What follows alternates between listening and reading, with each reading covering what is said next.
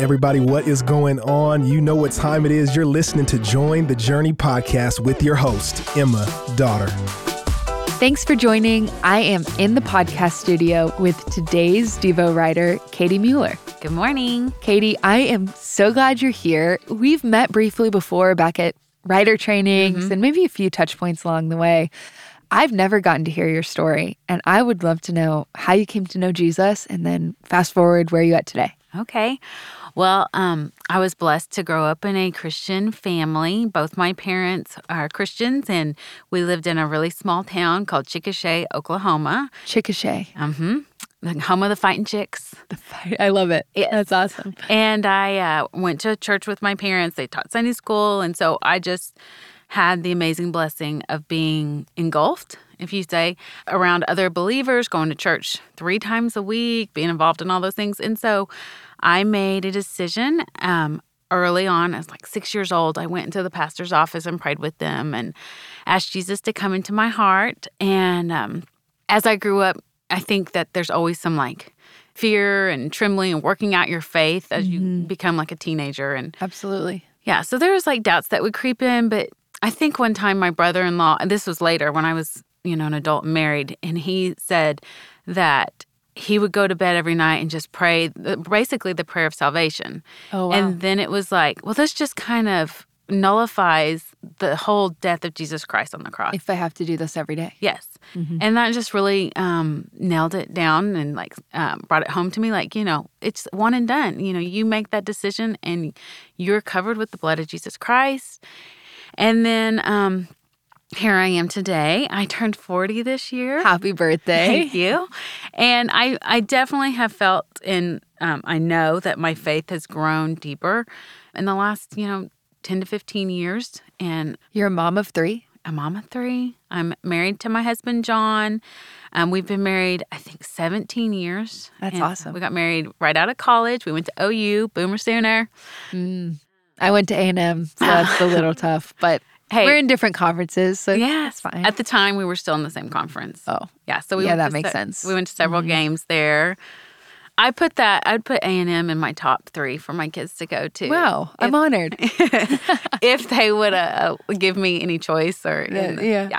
So my children are 10, 8, and one was turning 6 this Tuesday. So 2 girls and a boy. All right. They keep you busy, I'm sure. Yeah. If somebody listening wanted to meet you, Katie, on a Sunday or meet the fam, what service could they most likely find you at and where? We attend the 9 a.m. service here. My husband is on the safety and security team, so we are here before the parking gets terrible. You're here real early then. Yes, I love it because we go sit in the tree fort, me and the kids, fun. while he makes sure and does his safety procedures. That's awesome. And then I sit with my husband and we move different spots. We used to sit down front, but now we're all over the place making sure Everybody's safe. Yes. I love it. Well, I say we jump right in. Okay. Genesis 14. Why don't you just set up this passage for us? What's happening? Okay, well, Lot, who is Abram's nephew. Yep. And the anticipated heir, because the covenant has been made with God and Abram, but there's still this period of waiting, no children, no heirs.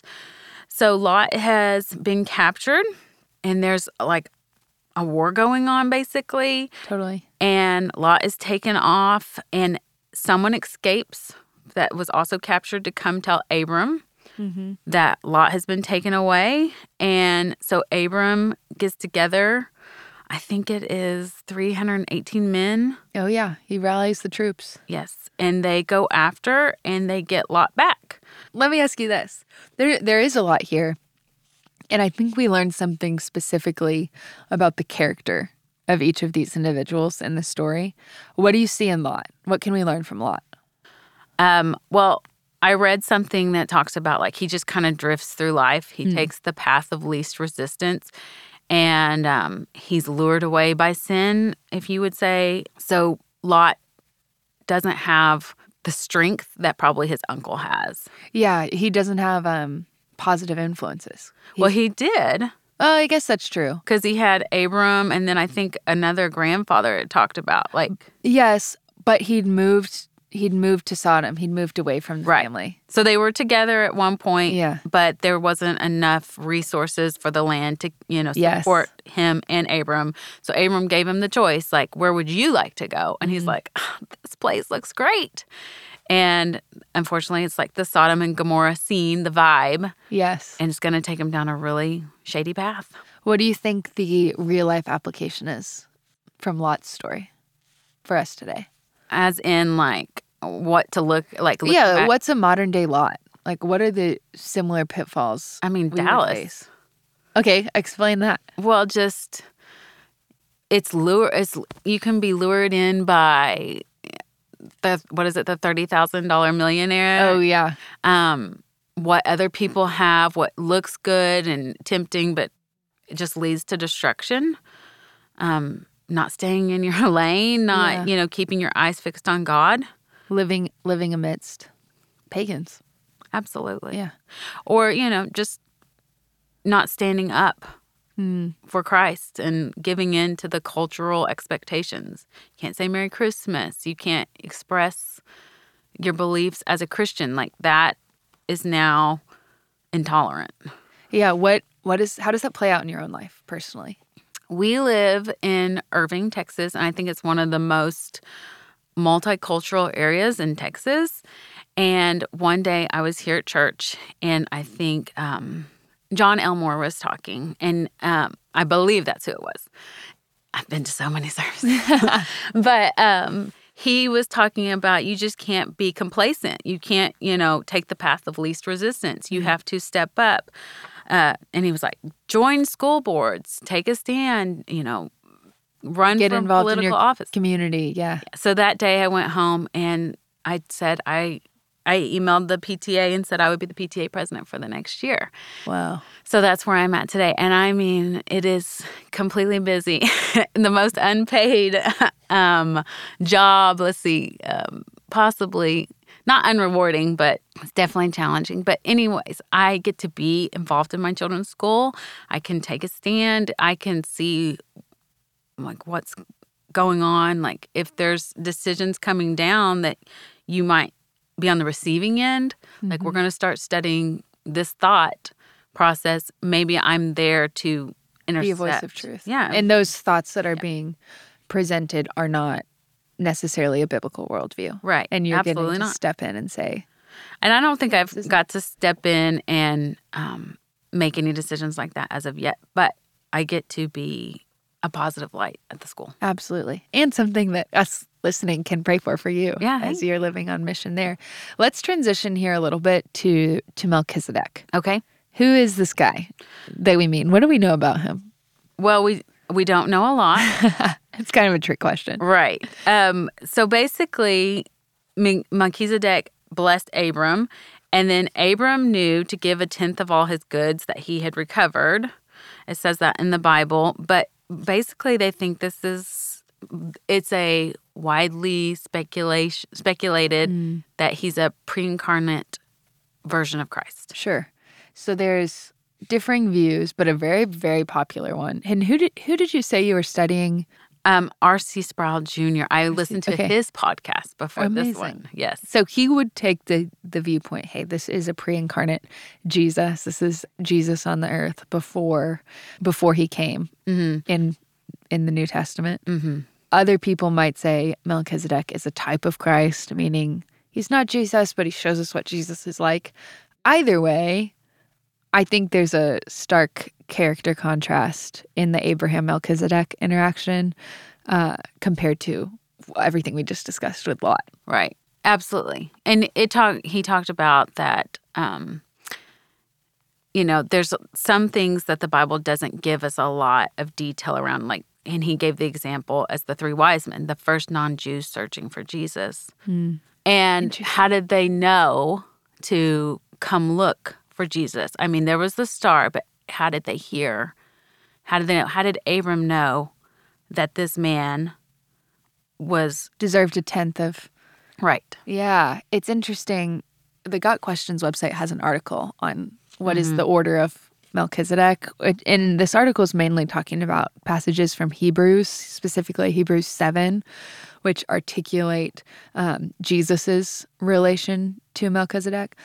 However, what they say about Genesis 14 is interesting, and I'm going to read this three sentences. Genesis 14 describes Melchizedek as the king of Salem, which would later become Jerusalem, most scholars agree, and a priest of God Most High.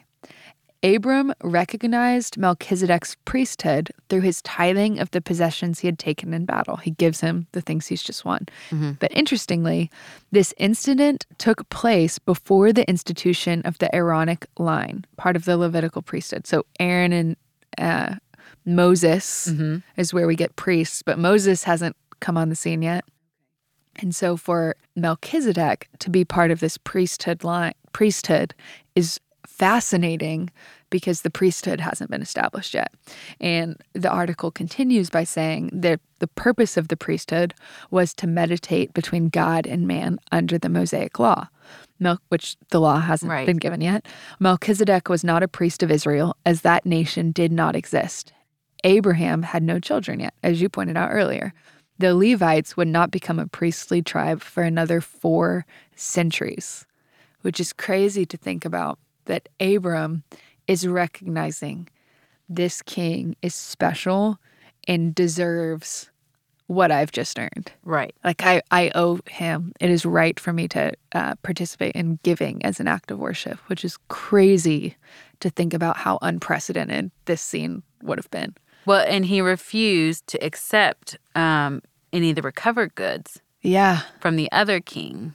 Why do you think that is? I think that he was God-fearing, God-honoring. It said, in this case, accepting the gifts would have focused everyone's attention on Abram or the king of Sodom rather than on God, the giver of the victory. When people look at us, they need to see what God has accomplished in our lives. That's awesome. Is that from your study Bible notes? Yes. That's really good, Katie. Melchizedek's fascinating, and it's one of those things where there's so much to learn, and yet there's so much we don't understand or even know, which I think points back to God, that he is so vast and big and incredible that we can't wrap our minds around him. So for us not to be able to fully wrap our minds around Melchizedek is almost fitting. Right. When you think about the character of Christ. And it gives you something when you're anticipating going to heaven, like asking all these questions about. Yeah.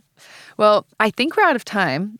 So, Katie, thank you for being here. Thanks for having me. You're welcome. And as always, I'm so glad we're all on this journey reading the Bible together. Hey, we want to thank you for listening, and we hope you enjoyed the episode. Did you know that you can help support Join the Journey by rating and reviewing this podcast? And if you're willing, we'd love it if you subscribe, because the more you download, the easier it will be for new friends to find the podcast.